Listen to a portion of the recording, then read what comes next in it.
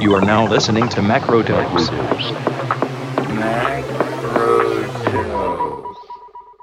Hello and welcome to Macrodose, a podcast hosted by me, James Meadway, that brings you your weekly fix of everything economics in a quick 15-minute roundup. Each Wednesday morning, we bring you the key stories making the news and the analysis you need to make sense of them. On today's episode, we'll be taking a look at, first, the huge rise in economic inactivity after the pandemic is provoking concern. But should it? Second, as the government sues scandal-ridden PPE MedPro for failing to meet a contract during the pandemic, we'll have a look at how government managed to waste so much money so quickly. And finally, the Bank of Japan has just startled financial markets across the world with a seemingly tiny tweak to how it tries to manage interest rates. I'll try and sort out what this means for the rest of us. First story this week is having a look at a report from the House of Lords Economic Affairs Committee, this fairly eminent backbench committee of peers with economic expertise, looking at the pressing question, they think, of economic inactivity. Now, economic inactivity is not like unemployment. Unemployment is, if I don't have a job but I want a job, I'm going to register as unemployed. Economic inactivity is when I don't have a job and I don't want a job. I'm just simply not going to bother looking for one. I'm not interested in any of these things. And what's happened since the pandemic is a big increase in Britain, bigger than lots of other countries, in economic inactivity. Obviously, during the pandemic itself, you can understand that lots of people aren't going to be going out to work because there's lockdowns. What seems to have happened after the pandemic, and now we're in the first few years after it, that increase in economic inactivity, particularly for older workers, has stayed in place. There's just lots and lots of people who don't want to go to work. So the House of Lords Economic Affairs Committee and lots of other sort of respectable mainstream voices have been saying what a terrible thing this is, and we need to understand why this is happening and how we must get everyone back into work, and this is how the economy is now going to run. If you take the total numbers involved, the increase is pretty dramatic. There's 565,000 more people now economically inactive than there were in late 2019, and if you take that as a total share of the workforce, it's about 1 in 5 people are now economically inactive. So it's a big increase, and it's a significant number of people, but is it quite the economic problem that it gets made out to be? So there are a few reasons why this might be happening, and the Lords report goes into them. The most obvious one, and this is the very sort of negative, depressing part of the story, is that actually there's just been a big increase in people with long-term sickness. Now, the estimates for long COVID, and what exactly long COVID is even, is quite hard to pin down, but our best kind of guess, or at least the government's best kind of guess, is there's something over 2 million people reporting these sorts of symptoms. Mixed up in that is just a general increase in the amount of long-term sickness that people are reporting, and this is a part of why people are not reporting for work. They're just not well enough to do this. This is obviously a bad social cost and a bad personal tragedy for the people involved. But the way the Lords talks about it, and the way you see some of the reporting, is that, oh, well, this is just a sort of terrible economic cost for the rest of us. And completely the wrong way around to think about this. If you have lots of people who are sick, what you need to think about first is how you're going to care for them. Not, isn't it going to damage the economy somewhere down the line? Doesn't this mean growth will be hurt, or some sort of similar formulation like this? It's really not the right way to think about it.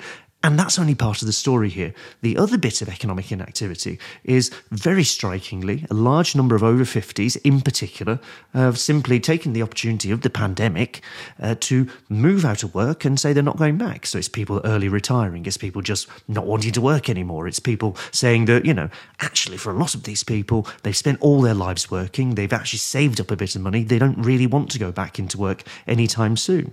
So the House of Lords picks out of this and says, look, this is actually a bit of a problem for everybody. This is kind of bad that all these people are dropping out, that we need to find some ways to entice them back into the labour market. Although what they make clear, and the people they talk to make clear, is that a large number of these people just don't really want to work, and they're not going to be much persuaded by any amount of inducements, whether carrots or sticks, to try and force them to. So they're all choosing not to work anymore. And the House of Lords says this is terrible, and the reporting of the House of Lords report says, well, this is just very bad. This means that we've got labour shortages, we've got problems in the wider economy where we don't have people in the right place at the right time, and oh dear, perhaps it means even that, God help us, all wages might have to rise. And of course, that's exactly why this just isn't a problem.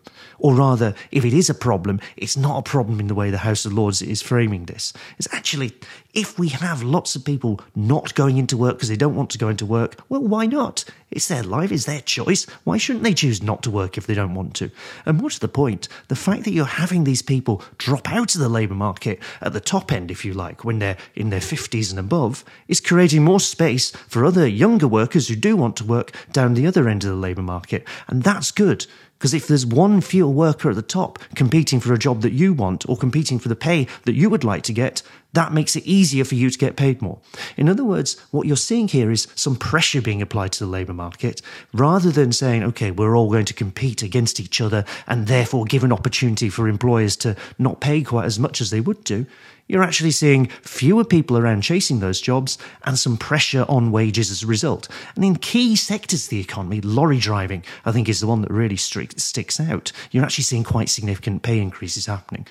Elsewhere, as we're seeing today and as we've seen and will see over the next few weeks, throughout the public sector, there's a real problem of labour shortages, but a government that is still refusing to pay people properly. And that's the nub of all of this. It's all very well saying, oh, well, people are economically inactive. I mean, why not? Why shouldn't they do that? Why do we have the idea that everybody is going to be working, if not until they drop, until they reach the official retirement age, which, by the way, is going to increase every few years? Why shouldn't people just drop out? But the other part of it is this slight terror that by having people remove themselves from the labour market, you start to increase the bargaining power of everybody else who's left in that labour market, the people going into work, the people potentially joining trade unions, the people going out on strike.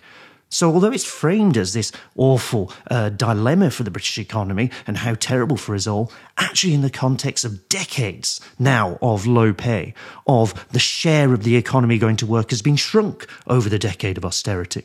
In the context of all of this, it's really not such a bad thing. And frankly, I think if people want to stop working and they have the means to do that, why not just let them get on with it and let everybody who does want to carry on work pay them properly to do the work that needs to be done? Our second story this week is looking at the scandal of PPE MedPro, now, as well as an investigation by the National Crime Agency, now being sued by the government for failing to meet some of the contracts it said it would meet during the pandemic. This has been quite the eye-opener, I think, for many people over the last year or so, just how much money was actually wasted by government in the course of the pandemic in 2020. The need to get hold of rapidly medical equipment, personal protective equipment, was turned into, with surprising, for many people, speed, into an excuse for the VIP lane that provided privileged access for those with political contacts to government procurement contracts. The fact that the usual safeguards applied to government contracting, where you're supposed to have, an independent process, competition amongst different suppliers, that sort of thing, was ditched in this rush to get hold of PPE. Now, if you place the most generous interpretation possible on what was happening there, then, and this would be the government's own interpretation, then you would say something like, well, it's a massive pandemic. We had to try and protect people. We're going to go out and find whatever we can to get the PPE that, our medical personnel now need. This is now an urgent necessity. And we'll just pay to get hold of that. And of course, some of this money isn't necessarily going to go into the right place, but at least you get the stuff delivered. Now, the problem there, of course, is you go look at what the stuff being delivered actually was, and you find of the £12 billion spent on PPE, 4 billion of it simply couldn't be used in the NHS because the standards weren't applied properly. And this stuff is now being stacked up and is most likely, it turns out, going to have to be burnt, potentially to generate electricity. But let's face it, this is hardly a very efficient or even environmentally friendly way of doing things. So there's an extraordinary amount of waste that's crept in here. And of course, you've stepped back one, then you might think, well, why was Britain rushing around to get hold of this PPE? Other countries didn't seem to have quite the same problems, and that's exactly the issue. We were underprepared, notoriously, coming into the pandemic because we had a health system and public health systems that had been run down and subject to austerity over the decade preceding. We had not enough slack in the system to cope with something like the pandemic. That's why it was so expensive. That's why we ended up spending so much money trying to compensate for the thing. Now, there's an interesting sort of economics view in this, and it was put by none other than Rupert Harrison, who is George Osborne's former economic advisor when George Osborne was Chancellor, pushing through austerity. Rupert Harrison, one of the architects of austerity in this country. And he says, well, wasn't it good that we did austerity because we created the space, the fiscal space, for the government to be able to go off and spend and borrow loads of money in an emergency like the pandemic, and that kept us all safe, and that's why austerity was good. Now, the fundamental problem with this argument, leaving aside the fact that, look, it wasn't austerity that created the fiscal space for government to go and spend the colossal amounts, let's call it 310 billion or so, during the pandemic. That wasn't because of austerity. What actually happened is the Bank of England printed the money and handed it to government via a slightly circuitous route, but that's effectively what happened during 2020 into 2021. So it's nothing to do with austerity, a lot to do with the Bank of England printing money, to call it what it is. But even if you sort of accept his argument, it doesn't work. The effect of austerity was to leave not just the NHS, but the entire public sector really underprepared for emergencies like a pandemic, or for that matter, like what's happening every year now that we have a flu season, or a list of any number of events that take place over the course of the year where we have now a public sector that cannot handle these things properly. And that's not just that the NHS is not in the good, solid, well-funded, well-resourced position they ought to be, and then it could deal with the pandemic. Going further than that, there's a problem of government competence, that if you've spent years whittling away at the number of civil servants you employ, you lose expertise, you lose skills, you lose the people who know how to procure stuff. And then if, of course, you take the really big picture, over many decades, we've had governments successively, neoliberal governments, whose view of the world is that government should do as little as possible and just pay the private sector to deliver whatever is needed. Now, we tried that in an emergency in the pandemic, and what happens is the private sector failed to deliver. We don't have the capacity in government for those civil servants to be able to know how to procure properly and to run systems properly and to do so at speed in an emergency. But beyond that, we don't have a government with an idea of industrial strategy. We don't know which suppliers to go to. We don't know how the economy operates, because we spent years basically doing neoliberalism and saying the market will always provide. Well, we've seen what happens if you just say, oh, the market will provide, we'll just dish cash out to all and sundry and see what happens. That's how you end up with so much waste in the middle of a pandemic. It's a long-term problem. Austerity contributed to it, but ultimately there's a failure here of neoliberalism itself. We have governments that aren't capable, a state that isn't capable of delivering the kind of public services, especially in emergency, without this exceptional amount of waste and malpractice and even corruption creeping into it. The final story this week is a small tweak, really, by the Bank of Japan, Japan Central Bank, to how it attempts to manage monetary policy in Japan. This tiny sort of technical fiddle, a small detail in what is called its yield control curve policy, sent stock markets around the world into turmoil, sent Japan's cost of government borrowing shooting up, affected bond prices right the way across the globe. And the tiny technical tweak, by the way, was just this small detail of the Bank of Japan telling markets that whilst it has for a number of years, since about 2016, been insisting that it would try and fix the price of government borrowing in the long term and do so by buying up more government bonds to hold the price down in the long term, it will now allow slightly more leeway on that happening. The reason it's given for doing that is it's saying that actually we need to effectively stop government buying up all the debt that there is and create a bit more market liquidity. In other words, they want to try and promote more people being able to buy and trade and sell Japanese government debt. That's the kind of the formal reason the bank has given for it.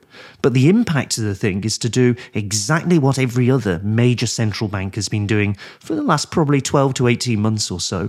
And that is, in Japan's case, quite a switch from what it's done arguably for decades, which is instead of saying, as we saw during the 2010s, central banks insisting that interest rates should be low, they would do lots of quantitative easing, in other words, kind of money printing. They want this to be how the economy is going to run, or at least they feel that this is what they have to do to keep the economy ticking over. What we've seen in the last 12, 18 months is a concerted effort led really by the US Federal Reserve, the American central bank, to drive up interest rates, typically with the idea of saying, okay, this is how we're now going to restrain inflation. The result is that interest rates around the world have been creeping up, except in Japan, where the bank has been insisting they're going to try and keep interest rates as low as possible. And effectively, this situation has become unsustainable for Japan. The value of the yen has depreciated hugely, fallen massively against the value of the dollar. It's become harder and more expensive for Japan to buy its imports. As a result, there's lots and lots of consequences that follow from this. So it's a big switch, and it's a big switch because it marks that final point where effectively every large central bank of every major economy, whether it's the US Federal Reserve, the Bank of England, the European Central Bank, now the Bank of Japan, is locked into a process of saying interest rates really need to go up. And we're going to keep doing this. And they'll all say something like this, or at least all of them other than the Bank of Japan, who has their own particular reasons, will say we're doing this because we're trying to fight inflation. Now, as we've gone over before, raising interest rates is not going to have very much impact on the kind of inflation we face. That's coming from Russia invading Ukraine. It's coming from the easing of lockdown restrictions and the surge in demand that we've seen across the world. It's coming from environmental shocks of various sorts. None of these things have much to do with interest rates. But the world we're in means that we're getting the interest rate rises. Japan is now part of something like that process as well, what you call tightening of monetary policy.